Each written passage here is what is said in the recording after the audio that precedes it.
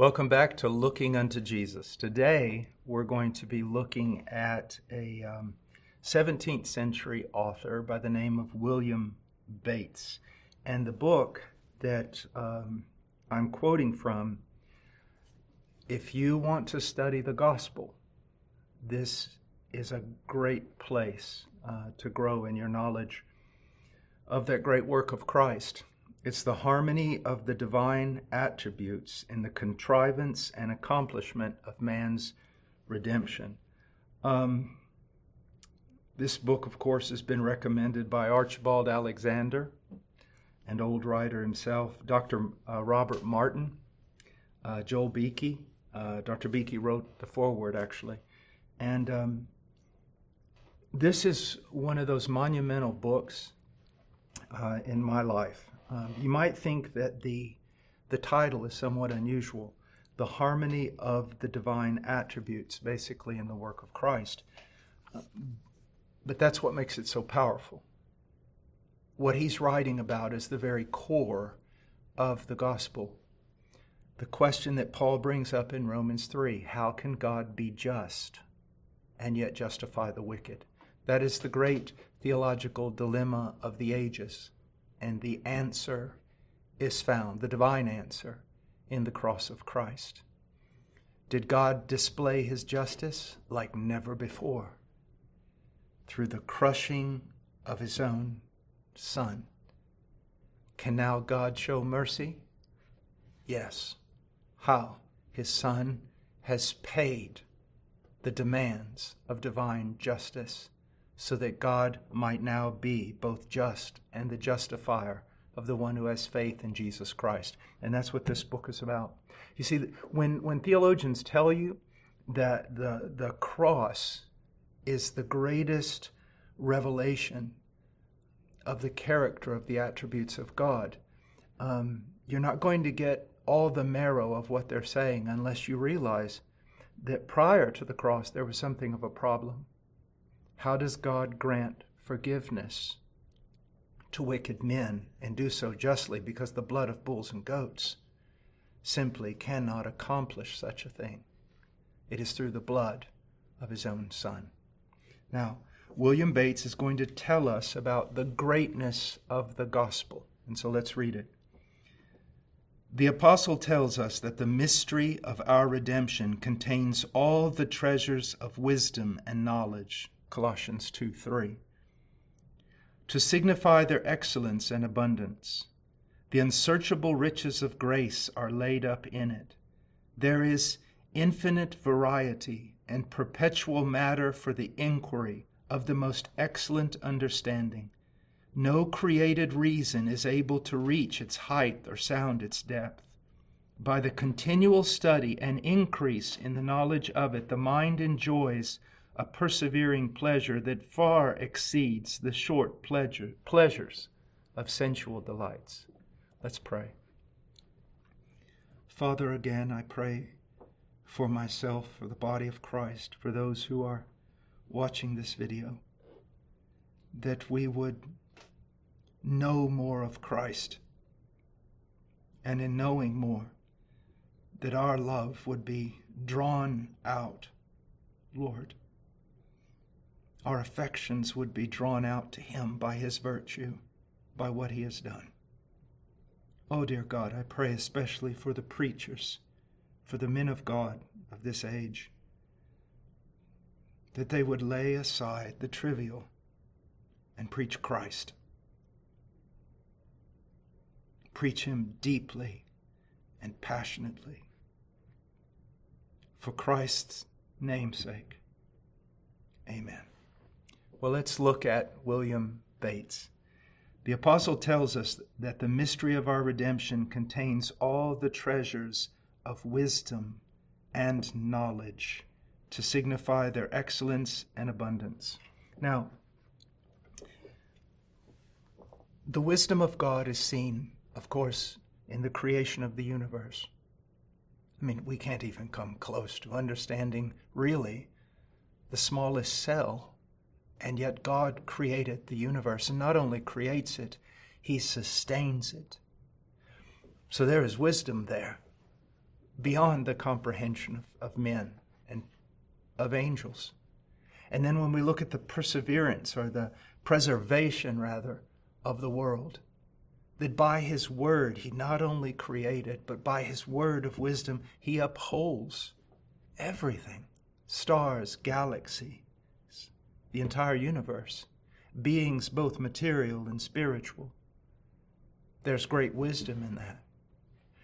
But the Bible teaches us, and we must take it by faith, that in a sense, all of that is child's play compared to the wisdom of God that is revealed in the cross of Christ.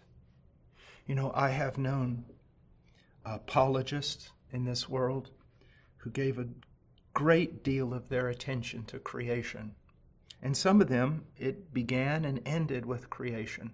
But the great apologist defended creation, talked about the glories and the wisdom of God in creation, only because they realized they were defending something far greater, the gospel of Jesus Christ.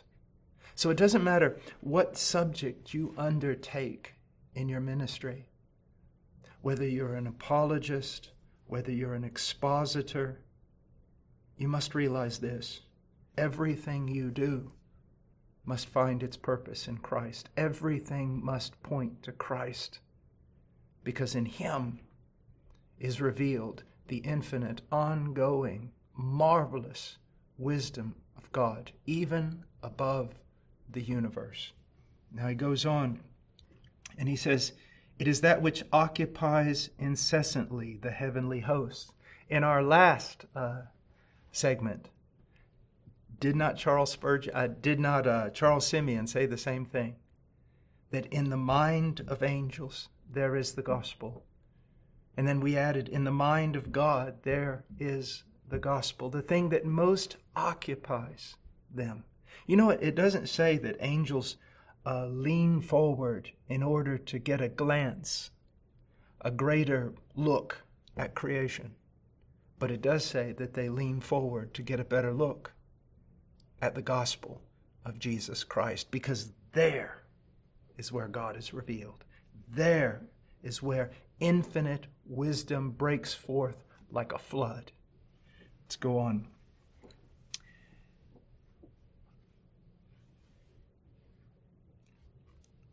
There is infinite variety and perpetual matter for the inquiry of the most excellent understanding. No created reason is able to reach its height or sound its depth. Now, again, no created reason is able to reach its height or sound its depth. When he says created reason, he's referring to everything outside of God. Whether it be the most uneducated man, or it be the greatest archangel or principality and power in heaven, that the knowledge, the wisdom of God that is revealed in the gospel, we can't comprehend it all. We can know enough to be saved. We can know enough to be transformed by it. But when we get to heaven, someone asked me, I often get asked this question, especially by young children, when we get to heaven, will we know everything? Well, we'll know a lot, but we won't know everything. Because especially we won't know everything about the primary theme, because the primary theme in heaven is an infinite glory, is an infinite wonder, is infinite wisdom. It is the revelation of God in the person and work of Christ. And so it is something that we will be able to chase for eternity. And at the end of 1,000 eternities, there'll be just as much left to chase. Isn't that marvelous? So sometimes I hear this from people. Oh, he's going to preach on the gospel. We know that. That betrays a great ignorance of Scripture and a lack of cultivating the mind of God through the reading of the Scriptures. A child can know enough of the gospel to be saved, but the greatest theologian who spends 120 years of his life simply contemplating John 3:16 will not exhaust the glory that is found in that passage. And that's the bane, the burden of the preacher, but it's also his joy. Our primary job is not to be movers and shakers and strategists and administrators or politicians. Our primary job is to be alone, searching out the riches of Christ in order to bring them to God's people. My dear brother, if you only spend a few hours a week in your study, rapidly preparing something to say, you have betrayed your calling. And whether you say it's because you personally don't like to study, or even if you say so many other activities are drawing you away, I want you to know your calling is so high, there's no excuse. You are called to set before God's people an infinite glory. It's going to take a while, so you better get started. He goes on and he says this: by the continual study and increase in the knowledge of it, the mind enjoys a persevering pleasure. This is what I love about the old men and the old books. Continual study and increase in the knowledge of it. We don't study, so often study gets a bad rap, sort of, from people, doesn't it? The idea of doctrine and theology. We also always hear this thing like, I don't want doctrine, I just want God. I don't want theology, I just want Christ. That's nonsensical. It's absurd to say things like that. We study not just in the Word, not just with the languages. We study and we study and we study, but we also pray and pray and pray. Why? We're on a journey. We're seeking to know more of Him, but not just for ourselves. It's for God's people. How many mechanics and carpenters and housewives would love to have the calling and time simply to search out Christ? These very people are sitting in our congregations, and they need a man before them who studies Christ and makes Christ known to them.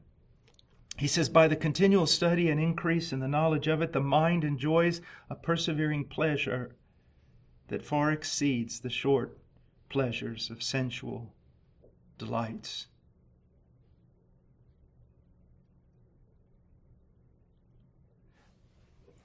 I was raised on a farm in Illinois. The town, we didn't live in town, we lived out on a farm. The town only had 1,000 people, and I'm not sure it really measured up to that. Needless to say, most of the boys I ran with, we were farmers and ranchers and spent most of our time hunting and fishing, and we weren't the most cultured group of young people. And I remember one time that, I think it was in the 9th grade, we were told that we were going to study art appreciation. We didn't even have a clue what that was. But we found out that you have to learn to appreciate art. It may not come naturally. When you begin to know the story behind the painting, or behind the man or woman who painted it, when you begin to look at colors and schemes and even materials that were used, what happens? You grow in your appreciation. You have to cultivate the ability to appreciate art. It's the same way with food. Most of us were raised eating deer and catfish. The delicacies of France weren't really near us. But over time, you begin to see the beauty of food, the skill behind preparing it, the different, as I've traveled around the world, the different flavors, and you begin to appreciate it. You discipline yourself to appreciate, I suppose, the finer things. The same thing must happen in our churches.